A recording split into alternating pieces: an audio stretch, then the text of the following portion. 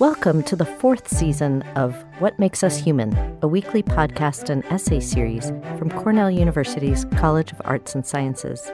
This season, we ask our faculty, what does water mean for us humans? I'm Eric Tagliacozzo, professor of history at Cornell University. I would describe myself as a historian of water. I look at the ways that water, open ocean, regional seas, and even rivers and creeks have connected disparate geographies. It's an irony to me that I ended up in Ithaca, a place that is landlocked, but that makes me pine for water even more. My geographical focus is Southeast Asia, home to the world's largest archipelago, Indonesia. The countries that now make up Indonesia, Malaysia, Singapore, Brunei, and the southern parts of Thailand and the Philippines have borders that were primarily drawn across open seas. Water separates, but it also connects, and many ethnic groups which had always moved across the seas of Southeast Asia are now separated by imaginary lines on maps. Smuggling has been one response to such borders. In the late 19th and early 20th centuries, smugglers made their way around these seas, trying to trade outside the vision and reach of advancing European colonial states. Water plays a central role in the history of the pilgrimage to Mecca from Southeast Asia.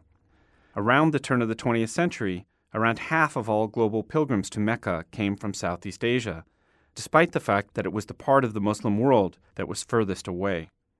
For centuries, sailing ships hugged the coasts of Asia in making this journey. They had to rely on the monsoons, the winds and currents that allowed humans to travel with the natural rhythms of the planet. This changed in the mid-19th century when steamships started to make these trips possible at any time of the year. But ironically, the ships were owned by Europeans, the burgeoning colonial masters of the region. Western colonial regimes wanted the profits of ferrying their Muslim subjects across the Indian Ocean, but they were very wary of the resistance ideologies that they brought back with them. There's lots more to know about how the sea connects the various societies that stretch across Asia, the largest of the world's continents, reaching from Turkey all the way to Japan. These places were linked in an increasingly intense embrace, economically, culturally, politically, over the past 500 years, all via the patterns of shipping on the sea. Long-distance exploration brought this huge maritime space into a single interconnected web. One good example? When a giraffe was brought back from Africa by a Chinese explorer in the early 15th century and paraded across the Chinese capital, no one quite knew what they were looking at.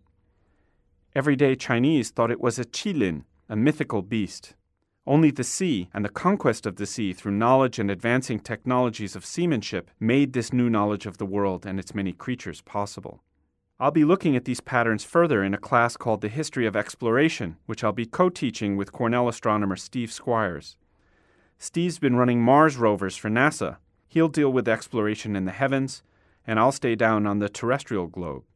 So I'll still be making my way by sea, even as I sit landlocked here at Cornell, looking out over the rolling green hills of Ithaca.